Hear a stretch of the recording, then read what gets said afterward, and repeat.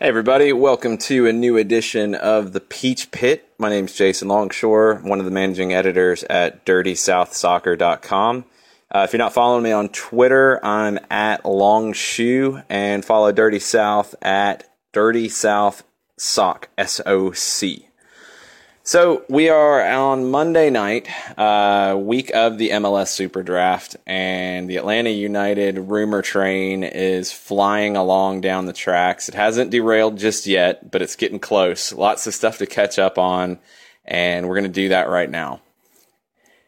Let's start with the third designated player and some rumors floating around about that. Sam Stejkal of MLSsoccer.com posted an article about possible trades with the number 2 pick, but also threw in the bonus that Darren Eales mentioned that third designated player could be defensive, which would be a surprise. When Tata Martino was announced at his press conference, he was asked specifically, and I believe it was by Doug Roberson of the AJC, where do you expect the designated player signings to be on the field? And he said midfield to the front. So you would think midfielders and attackers. Miguel Almiron definitely fits that bill, but this third DP spot could be a center back. And this is also counter to other rumors and reports out there about Atlanta looking to use targeted allocation money to add a top-level center back. I believe top level in quotes was used by Ivis Galarsep of SBI Soccer. Little bit of a surprise, honestly. You don't see a whole lot of designated players in the back. I'm not against it by any stretch. I've said all along that if they use a designated player slot on a center back, that it's not a bad thing in principle. You don't want to see it on a center back that isn't going to perform. You don't want to see a center back designated player signing for name value. John Terry was one that was thrown around in the early days, and luckily we've moved on from that. I'd have to see who the center back is, and that's really the biggest question. If it's a guy that you can build around for a few years and a guy that younger players can develop under, then I'm all for it. If it's a guy who can really solidify this back line, I'm all for it. I guess I'm probably most surprised because of the moves bringing in Michael Parkhurst and Zach Lloyd, and also Jeff Lorenowitz, who can be used as a center back. There's not as strong of a need for a designated player level center back with those pieces in place. We'll see what happens. No names have been attached to that DP center back signing just yet. Paul Tenorio followed up on the defensive rumors today at 442 and mentioned that there are 2 center back options the club is pursuing. One is a younger player from a big club on loan, and the other is an older veteran defender. The only name that's been thrown around that matches up with the older defender is Martin Di Michelis of Espanyol, formerly of Manchester City. That was another one of these somewhat surprising rumors because, in my opinion, he is a slightly older, better track record, but older and slower version of Michael Parkhurst in a ball-playing center back. And at 36, he's barely played with Espanyol this year. He looked like he was struggling for pace at times with Manchester City in his last season there. A bit surprising when you already have Parkhurst in the fold. So we'll see what happens there. It looks like he is out of contract with Espanyol. He was either trying to buy his contract out or get released. And if he comes on a free, then it is a little bit different conversation. But still, you wonder where he fits unless it's just veteran leadership and coming off the bench. Because pairing him with Parkhurst could be a bit of a problem for pace in the back, especially in this league. The younger player from a big club on loan, no idea who that could be. And it was a European club. Let's make sure that's clear.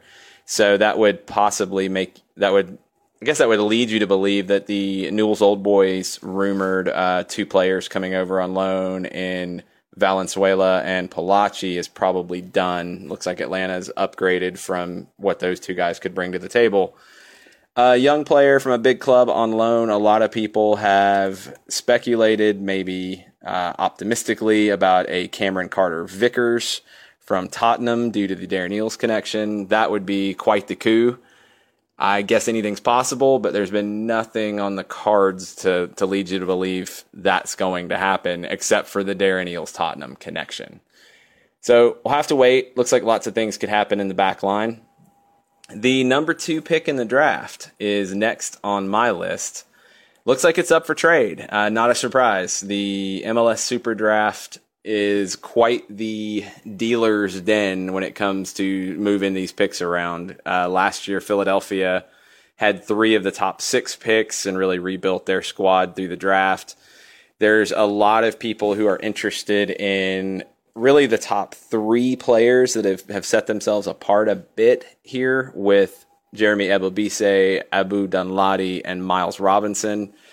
A lot of people, are expecting Minnesota United to take Ebobisse with the number 1 pick, and Miles Robinson has been very impressive so far at the draft combine out in LA. Looks like a lot of teams are very interested in bringing him in. He's been projected as a potential national team center back. He's drawn comparisons to Steve Birnbaum.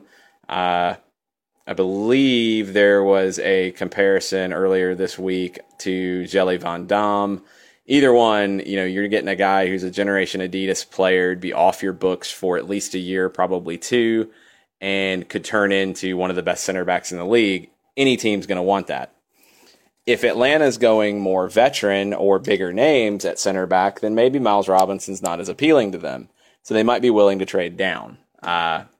With that number 8 pick that Atlanta also has, you can still get a contributor, and I think there's a lot of options that you could go with at 8. If you want to get center back depth, if you don't get both of these center back options that Paul Tenorio mentioned, you could possibly get Brandon Aubrey at the number 8 pick. You could also potentially get Abubakar from Dayton with the number 8 pick. Both would be solid there. You're going to have some right back options for depth behind Mark Bloom as it sits right now, and possibly Zach Lloyd. Chris Adoy-Atsum is the one that I like the best. Speedy outside back who can get forward well. He previously was a forward. So he would fit Tata Martino's system really well. He has been in mock drafts anywhere from, I think, 6 to about 10. So he could be right in that wheelhouse at number 8. And there's also a couple midfielders who could be interesting for Tata Martino at 8. Ja'Cory Hayes is the one that I think is the best fit from Wake Forest, a smaller, technical central midfielder who they're not quite sure if he's going to project as a defensive midfielder, a 6, or a box-to-box midfielder, an 8 at the next level. The Canadian Generation Adidas signing, Shamit Shome from FC Edmonton, is another guy who's kind of in that spot in mock drafts around 8, who has a year of experience at the NASL level, which is very valuable with young players coming in. Other rumors, and there's a few out there right now. The one that popped up today out of Italy is Lucas Biglia from Lazio, who is a big-time player, which would be quite a shock if Atlanta United was in for him. More of a holding midfielder.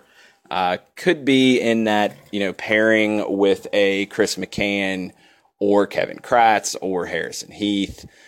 Could be playing the 6 by himself, which is something that if you look at Tata Martino teams, that number 6 role is very, very important.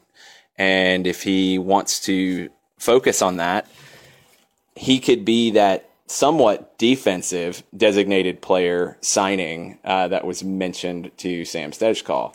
Defensive midfielder, but defensive.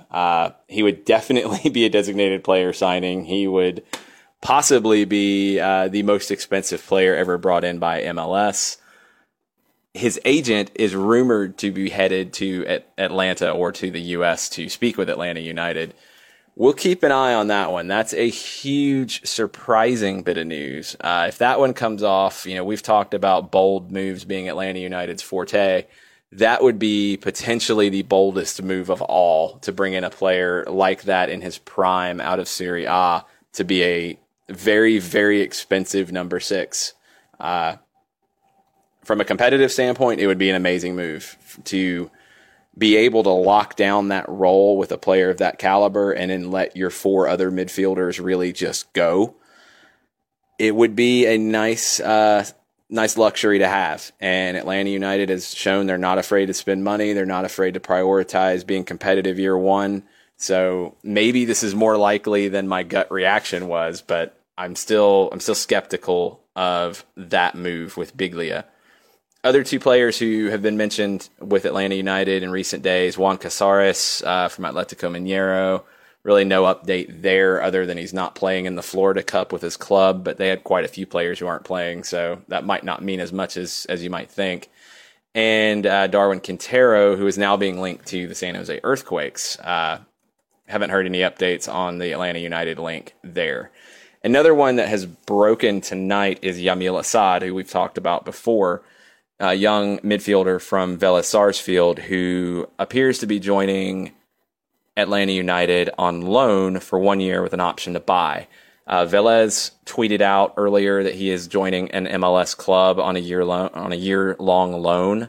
They did not mention Atlanta United specifically, but he has not been linked to any other club. So we have to assume that this is what's going to happen here. He's 22. He has played both in the middle and on the right. Most people project him to be a central attacking midfielder or a number 8. His best season was 2015, where he scored 4 goals in 24 games with Vélez. He was recently involved in an auto accident. He was not injured. There's been some different speculation. He was leaving a nightclub. Not sure when the actual accident happened. His car looked very bad from the pictures. But no injuries that we know of. His biggest problem at Vélez, and if you've followed this on Twitter tonight, there have been quite a few comments out of Vélez Sarsfield fans about this move. His father is an absolute legend at Vélez Sarsfield, and he has not lived up to that yet, which is hard for anybody to live up to, let alone, your dad. So a change of scenery really could do him well and really renew the potential that a lot of people have talked about when it comes to Asad. On loan with an option to buy, you would not expect him to be a designated player. He would possibly be an allocation money move. Not sure what kind of salary he'd be carrying over or what kind of loan fee Atlanta United would be paying. But you would like to think that if Tata Martino wants to bring him in, he sees something in Asad and sees something that he can potentially develop. So I'm going to trust Martino on this one. Looking at him, just from what you can find, scouting reports and reports on Asad, he fits the bill of a Martino midfielder. He's technical, not quite as speedy as an Almiron or Villalba, but technical, passer. Good acceleration, good pace, not, world-beating pace like some other guys that they have, but good pace. He can be a fit. Now, it remains to be seen, where he fits and how this looks. I think there's still some big pieces to decide how this lineup is going to shake out, but he could be that number 10, he could be that number 8 to play next to an Almiron, or he could be on one wing with Villalba on the other, if they go that route. So lots of stuff to unpack when it comes to Atlanta United right now. We'll be on top of it at dirtysouthsoccer.com. Make sure you're following us on Twitter for the latest, because it seems like the news never stops right now. Friday is the draft, 3:00. We will preview it on the Peachtree Post Friday morning, starting at 10 with our live show, blogtalkradio.com/Peachtree Post. And then we will be doing something either during or after the draft for some analysis. Stay tuned. We're not sure what that's going to look like just yet. Could be on Blog Talk, or it could be a Facebook Live. Stay tuned for that. Anyway, with all that, I hope that was not too much for you to take in. If you have any questions, hit me up on Twitter at Longshoe. My name is Jason Longshore, and I'll be back, I'm sure, with another Peach Pit this week ahead of the 2017 MLS SuperDraft. Thanks for listening. See y'all next time.